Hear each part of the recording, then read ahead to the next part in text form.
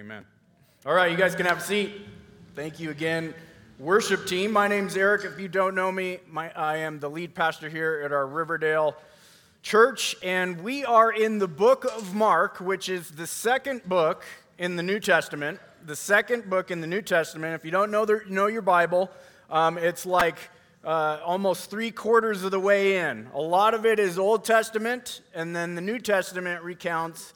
It starts with Jesus' birth and his life, and then his death and resurrection, and then it moves on to the church being started. And so this is the second book in the New Testament, and it is a recounting of what Jesus did here on earth. And we've been in this now today's our 6th week, and I want to begin today by asking you a couple of questions. One is, what would you do if you knew that heaven was coming soon? What would you do if you knew the date that Jesus was coming back? What would your life look like? I want you to think about that for a moment. If you're a believer here today, maybe you know a little bit of the Bible, what would your life look like? What kinds of things would you make priority? And what kinds of things would you say, you know what, that really doesn't matter, knowing that the end is coming soon? I want you to imagine for a moment heaven and what it will be like when this earth is changed and it is no more, and there'll be a new heaven and a new earth, and we are with God, and there will be no more pain, no more crying, no more death, no more mourning, but we'll be perfected in a way that will live forever. Our bodies won't wear out. We won't get tired. We won't wonder who God is and what He's like and if He loves us or if we're even in a real relationship with Him. We won't be living by faith anymore. We'll actually be with God, get to see Him, get to dwell with Him. We'll get to know what is the real purpose of our existence. I want you to imagine that for a moment. Think of all the things in your life that cause you pain, the things that you know that are broken, the things about even your own physical body that frustrate you, things that don't work properly, or things that used to work but aren't working as much anymore. Think about relationships in your life where you have people that don't quite understand each other, even maybe it's your spouse or your child, and you love each other so much, but somehow your communication just doesn't seem to work out very well. It leads to fights. There's insecurity, right? There's depression. There's emotion that causes pain, causes disruption. All of that will be gone. Can you imagine that? Can you imagine not being tempted with sin anymore? Imagine not being tempted by the devil or these addictions, these things that we have in our lives that bring us so much guilt sometimes, guilt and shame. As followers of Jesus, we know we ought not do that thing. We know we shouldn't watch that thing or say that or be spending our time in certain areas, but yet for some reason, these things have a hold on us to the point where we don't have the power to let them go. Some of those things, all of those things, will be gone. Imagine that. The reason I bring that up to you is because when Jesus stepped foot on this earth, He started the process of the kingdom of heaven coming here. He started the process of restoring all of what has happened through the fall of humanity. Everything being broken and marred by sin. Everything is not working the way it used to be because of humanity's sin problem, going all the way back to Adam and Eve, the first human beings who disobeyed God, went against Him, causing this curse on everything, our world and even ourselves. But that is the reason why Jesus came. And when He steps on the scene, He's bringing heaven with Him everywhere He goes. Not fully, but in a sense, he's coming to take ground back, to make things right. And why does he do that? Because he is the king and he wants his land back. It was stolen from him, in a sense. Or at least he allowed Satan to come down to this earth and set up shop and let this be his playground. Right now, we live in the devil's playground. The Bible itself says that we follow after, or everyone in the world that doesn't know Jesus Christ follows after the devil, because this is his time and his authority to reign here on earth. But Jesus has come 2,000 years ago to start taking that back, because he's the king. He created this. So today, as we look at our verses, we're going to talk about what the king's priority is. What was most important to him? Him knowing that what he's doing is bringing about heaven on earth. He's restoring all things. What did he make his priority? So we're going to look at three things. I'm going to break it into three sections. We're going to talk about a busy day that he has, filled with compassion, filled with work, filled with healing, filled with fighting against the enemy. We're going to talk about he takes some time for prayer. He takes some time out of his busy day to pray. And then at the end, he tells us what the real priority is for Jesus Christ. So let's get into this. The busy day. Jesus works day and night. We're going to see that in the text to show his compassion for people. But sometimes meeting the needs of a broken world can be draining. Now, I want you to notice two things in this. That Jesus is busy because he loves people. He does a lot of hard work because he loves people. And I want you to understand that about God, is that God doesn't just look past all of our finite physical needs and only look to our spiritual, but he also cares about us in a way that we can comprehend and understand. He loves us. He doesn't like seeing us in pain, and he's willing to pour himself out. That is the second thing I want you to see. He's willing to pour himself out for people because of his compassion. Mark chapter 1, 29 through 31. After Jesus left the synagogue with James and John, they went to Simon and Andrew's home. Now Simon's mother-in-law was sick in bed with a high fever. They told Jesus about her right away, so he went to her bedside and took her by the hand and helped her sit up. Then the fever left her. Now, this is interesting. I want to stop right here for a moment, because the book of Mark, if you were here for the introduction, or if you've been here for a while, or maybe this is your first time coming today, it doesn't matter if you were here or not, but I'm going to remind you that the book of Mark, we believe, is actually a lot of it was Peter's memoirs and words, and Mark was kind of like his scribe. Mark followed Peter around. Peter was who we're actually talking about. Simon's mother-in-law, Simon's other name is actually Peter. And so this is one of those things where we're going to see Peter pop up a lot in the text, because for whatever reason, Mark thought it was important to include that on Jesus' busy day. Last week we looked at Jesus in the synagogue preaching, and he cast a demon out of a guy. And then now this week he's left the synagogue. This is the same day, mind you. So he's still in this busy day. He just preached. He's done some miracles. He cast out a demon. He was fighting with them. And then now we see that he left with his core four. He left the synagogue with his core four. That's Simon and Andrew, James and John. Those are the first four people that he's called to be his disciples so far.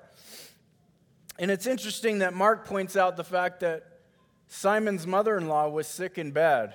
Now, this is something I think the Christian church kind of gets confused, because Jesus does a lot of miracles in the New Testament. And even going on, even the apostles, they do these miracles for people in the New Testament. But oftentimes, those miracles are always about spreading the gospel. It's always about showing people their power and their authority, okay? Now, sometimes in this day and age, in the Christian realm and in some different denominations, they believe that since Jesus did miracles, then everybody ought to be doing miracles. And if there's a lot of sick people inside the church, then that ought to be this huge priority that God wants to heal everybody physically, emotionally, spiritually, financially, relationally. He wants to take care of all of your problems this side of heaven.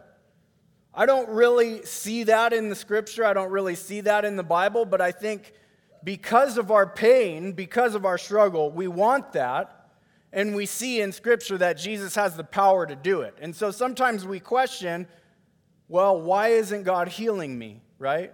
Why isn't God doing something? Am I not doing enough? Do I not have enough faith? Have I sinned too much? I mean, I think all of this insecurity starts coming up, but I think we need to understand that the majority of the reason why Jesus did miracles was to prove who he was. It was to prove his authority. And just knowing that heaven is coming later and eternal life is coming later should give us this ability to have endurance through the struggle, through the pain. Jesus suffered with us. He came down and suffered as an example for us, so we ought not think that we can get out of suffering, even if we are longtime Christians. That does not mean, though, that God still won't do a miracle in your life. Because of this, Simon's mother-in-law, he healed her. Now, Peter's one of the first inside of the Christian church, and so he decides to have some compassion on Peter's mother-in-law. It's amazing to me that Jesus took the time out of the inauguration of his mission and the starting of his kingdom to go have some compassion on one of his first followers' mother-in-law. That really shows us Jesus' heart for people. Secondly, I think that shows us that the disciples, some of them were married. Okay, so I think a lot of people think that all these followers of Jesus, the 12 disciples who followed Jesus around, they must have not been married because they followed him wherever he went. And so now sometimes in our Christian lives we think, well, we can't really be like them and be real followers of Jesus because we got all these other priorities, right? We've got family, we've got kids, we've got our spouse that has a lot of needs from us. We've got our career, we've got our job. But yet, Peter, as we learned a few weeks ago, left all of his nets and how he lived. But he didn't leave his wife, I'll tell you that. He didn't leave the top priorities in his life to follow Jesus. He made it work. So that's just a little side note on this. But another thing about this is that she was sick in bed, and I want to show you that this represents that she was probably close to death with a high fever. This meant that she couldn't do any work, the things that she'd been normally doing. And Jesus restores her so much so that it's nothing other than a miracle, because not only is she not sick anymore, but she's able to resume her normal duties. It says the fever left her, and she jumped up to prepare a meal for them. So when Jesus heals, it's noticeable. It changes a person's situation so much so that they're able to not just be well, but to then go and do something with that wellness. Let's move on in these scriptures. That evening after sunset, many sick and demon-possessed people were brought to Jesus. The whole town gathered at the door to watch. So Jesus healed many people who were sick with various diseases, and he cast out many demons. But because the demons knew who he was, he did not allow them to speak. Now that's a confusing one. We're going to see that pop up several times in Scripture, even next week, where Jesus tells people if he healed them or if he cast out a demon, he doesn't allow them to speak. He says, don't go tell my business, what I'm doing right now. This is actually called the messianic secret. And scholars have done their best to try to figure out why did Jesus do this. Well, number one, I think the most prominent thing is that Jesus is king. He's going to decide how his kingdom comes about. He's not going to allow other people to mess it up for him. He's not going to allow other people to announce the kingdom before he's done rolling out the carpet, before he's done laying out his plan. All right? And so he's going to have it rolled out the way he sees fit, not the way that he's taking away their authority. He's saying, I've come now, and even though this is your playground, even though you think that you rule and reign this earth, these demonic beings, I've come to say, no, you have to obey me. We saw that last week, that the demon had to obey as Jesus cast him out of the man at the synagogue. Again, we see his authority over these people, over these beings that have been abusing people for thousands of years. This is all part of his kingdom coming. But Jesus does care about people. As we see, many people are coming. They must have stayed at Simon Peter's house, and it says the whole town gathered at the door to watch. Now, one little thing I want to say about that. Sometimes you'll see the word all. All of Jerusalem, all of Judea, or the whole town came to the door.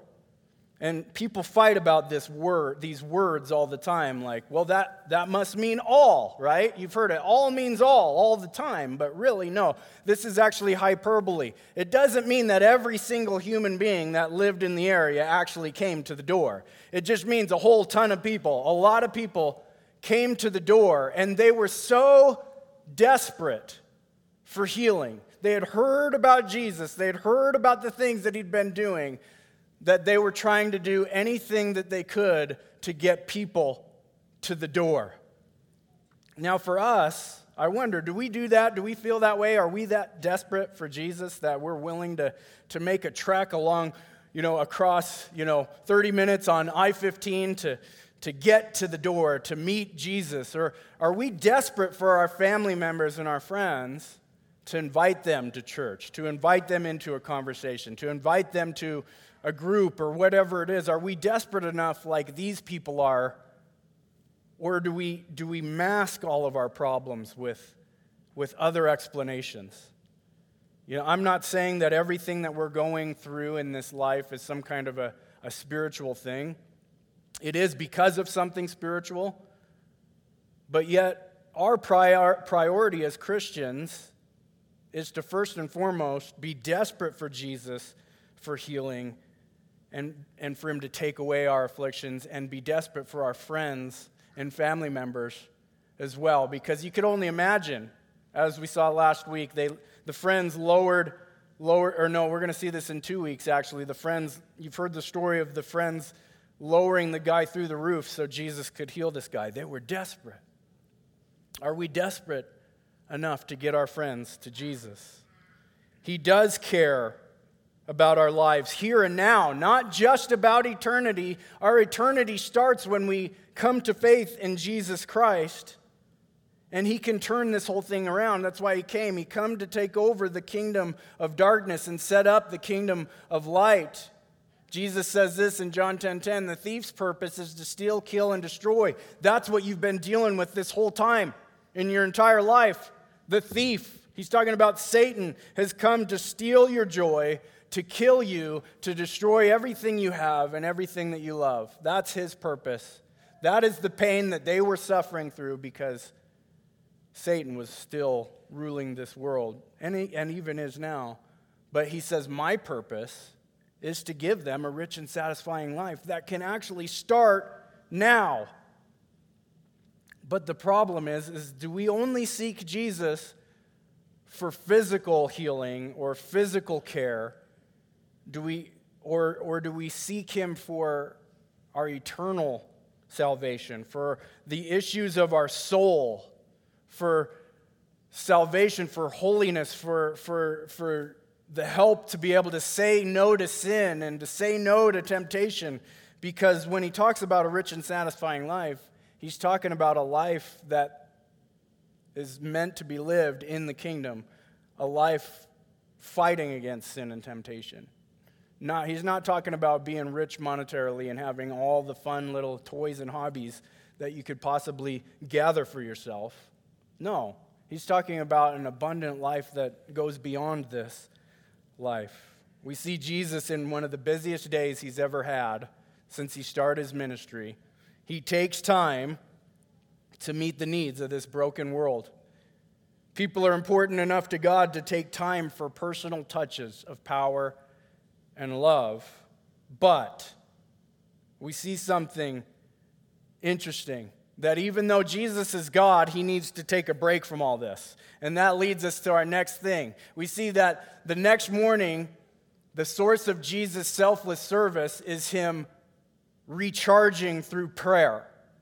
He takes time for this morning prayer. And so for us, I think we can take an example from that. If Jesus needed time to get away from the busyness, the pain, the suffering of life, to refocus, because remember, this wasn't Jesus' main priority to come and just to take care of everybody's physical needs.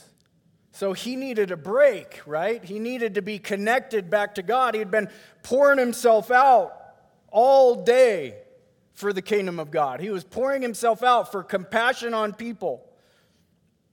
And that it brings to mind two different kinds of people in my mind, I think, here today. Some of you are really hard workers, and you want to get to work, and you want to be busy, and you want to always be doing something, and you want to be even serving and serving the church, and just always busy. Well, for you, hopefully today, when what we look at in Jesus' point that he takes some time for prayer, hopefully for you, you realize that you're not doing all that stuff in your own power. While you should be compassionate on people, you should be serving, you should be expending yourself for the kingdom of God and for ministry, you should not do that in your own power. You need to get recharged and revived sometimes through your alone time, through your spiritual disciplines with the Lord. But maybe secondly, you're here today and you're like, well, I love to receive all the things from Jesus, but don't really ever actually do a whole lot of anything else. I don't give back. I don't expend myself. I don't do a whole lot of spiritual disciplines. Well, the challenge is the same, is to look at this example as we ought to be like Christ and serve and give and take care of people and love people and bring them to Jesus.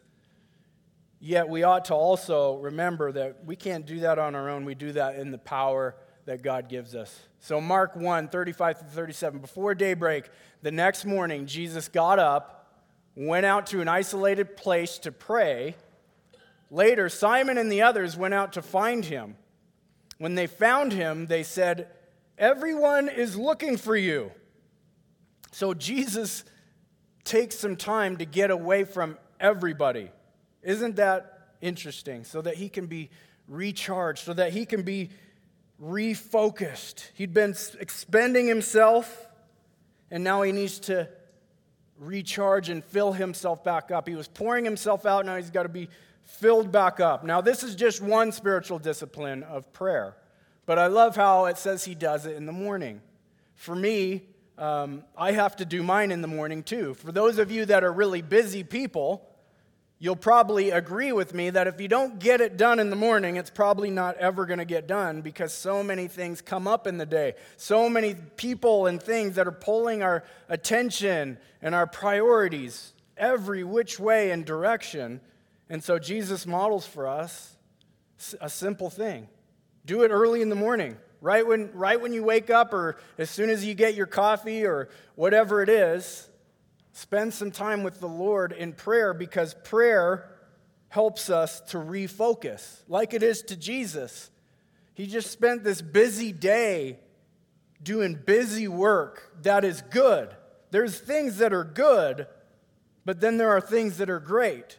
And sometimes the good gets in the way of the great. Sometimes things that we know that are morally good or practically good, like we need to take care of our family, we need to have finances to provide, we need to have our kids, active, and we need to do a lot of things that are good, but sometimes when we overdo the good things, they get in the way of the great things, the things that we were made for, our purpose in life. If you're a Christian, our purpose is to team with God and bring his kingdom on earth.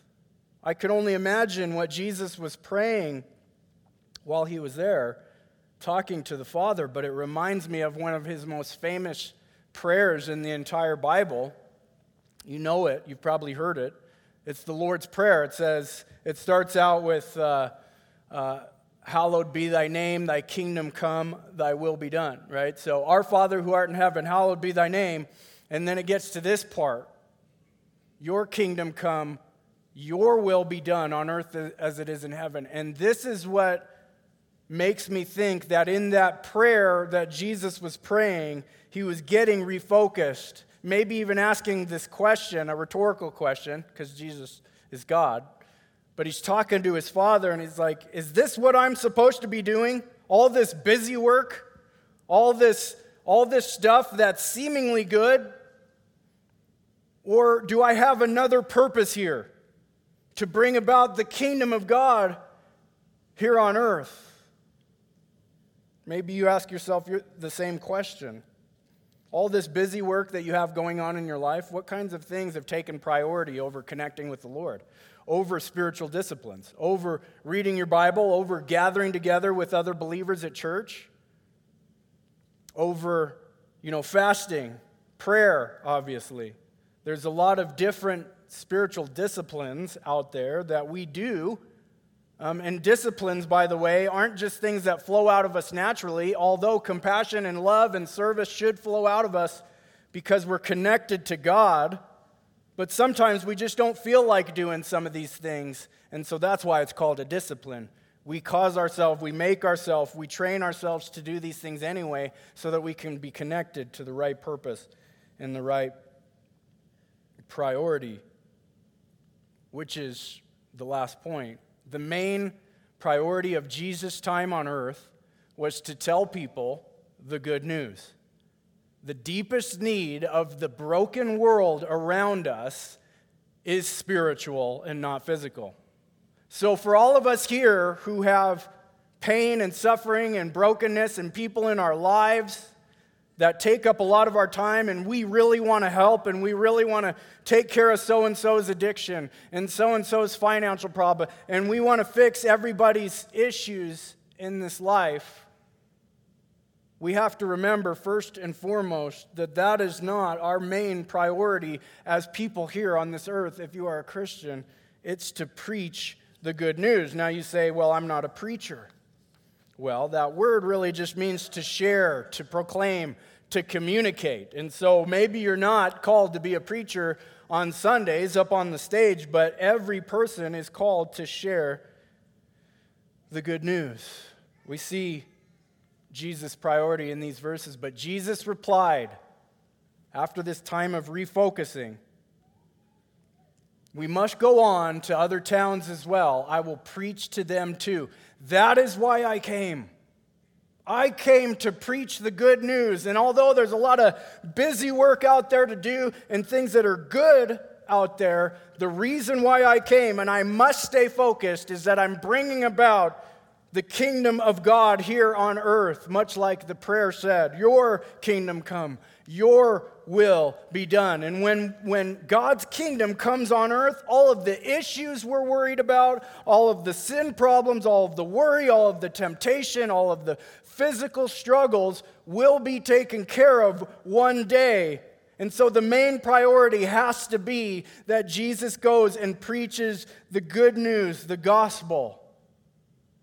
That even though there's physical brokenness in the world, everyone is broken and separated from God because of sin. We've all chosen to go our own way. We've all believed in our own opinion, our own idea. We've followed our own hearts. We've rejected the commandments of God, and we've rejected the things that He's called us to do. And that makes us all sinners, including me. I may be one of the greatest sinners in here. But yet that's the bad news. The good news then is that this king came to solve that problem for you and for me. He came to take our place. We deserve to be prosecuted to the fullest extent of the law. We deserve death and separation from God. But God says, I'm not good with that, and so justice needs to happen because of sin, and there must be consequences. But Jesus, the King, took those consequences on himself. Comes down to earth, grows up, starts this mission, which ultimately leads to, at the end of his 3-year mission on earth, dies on the cross. We just sang, it is finished. How deep the Father's love for us in that song. It's such a gospel-centered song. And on the cross, he finished his mission. It's done. It's finished. It's over. The priority's been taken care of. And yet Jesus calls us now who have been saved by that message, who believe in the good news and are forgiven by the Lord, not by works, not by being busy, not by going to church, but by faith alone in what Christ did alone. Those of us now that have been saved by that message and our lives have been changed, and there are physical as well as spiritual and mental and emotional, all kinds of changes that have happened that we can see. There is fruit from our faith. I hope you're here today and you're a believer and you can say, I know that God saved me. My life has changed drastically from the time that I came to know him to now. Yeah, I still sin. Yeah, I still struggle. But if you look at my life 10 years ago to now, different person. Okay? That is the evidence that our faith has saved us because God came in and he changed us from the inside out. But for those of us who that's happened to, he's also called us. He says, okay, I'm leaving. He leaves. And the last thing he says, actually, one of the last things he says in the book of Mark is the Great Commission. He says, and then he told them, before he's about to ascend to heaven, and he left the leaders of the church involved and says, now go plant churches and build the kingdom and spread the good news. This is what he said. Go into all the world and preach the good news to everyone. So even though Jesus took care of our biggest need, our biggest spiritual need, we still have his top priority as our top priority, to go preach the good news. So what does that mean for us practically? There's a lot of things we do in this life that we think is good, that are taking a lot of our time. Even good things that we do for people, compassion that we have on people, serving people. But the question is, should we do any of those things if they don't ultimately all point to and lead to the people in our lives seeing what Jesus has done in our lives or hearing what he's done in the world? And I would say the question is no. We shouldn't be focused on things that are somewhat good in this life, but that aren't ultimately leading to the main priority. Now, everything that we do, including our jobs, including our families, can be a part of that priority. But for you, as a believer, the question for you is, would you say that the good news is the top priority of your home? Is Jesus the top priority of your home? Is sharing him with people the reason why you serve?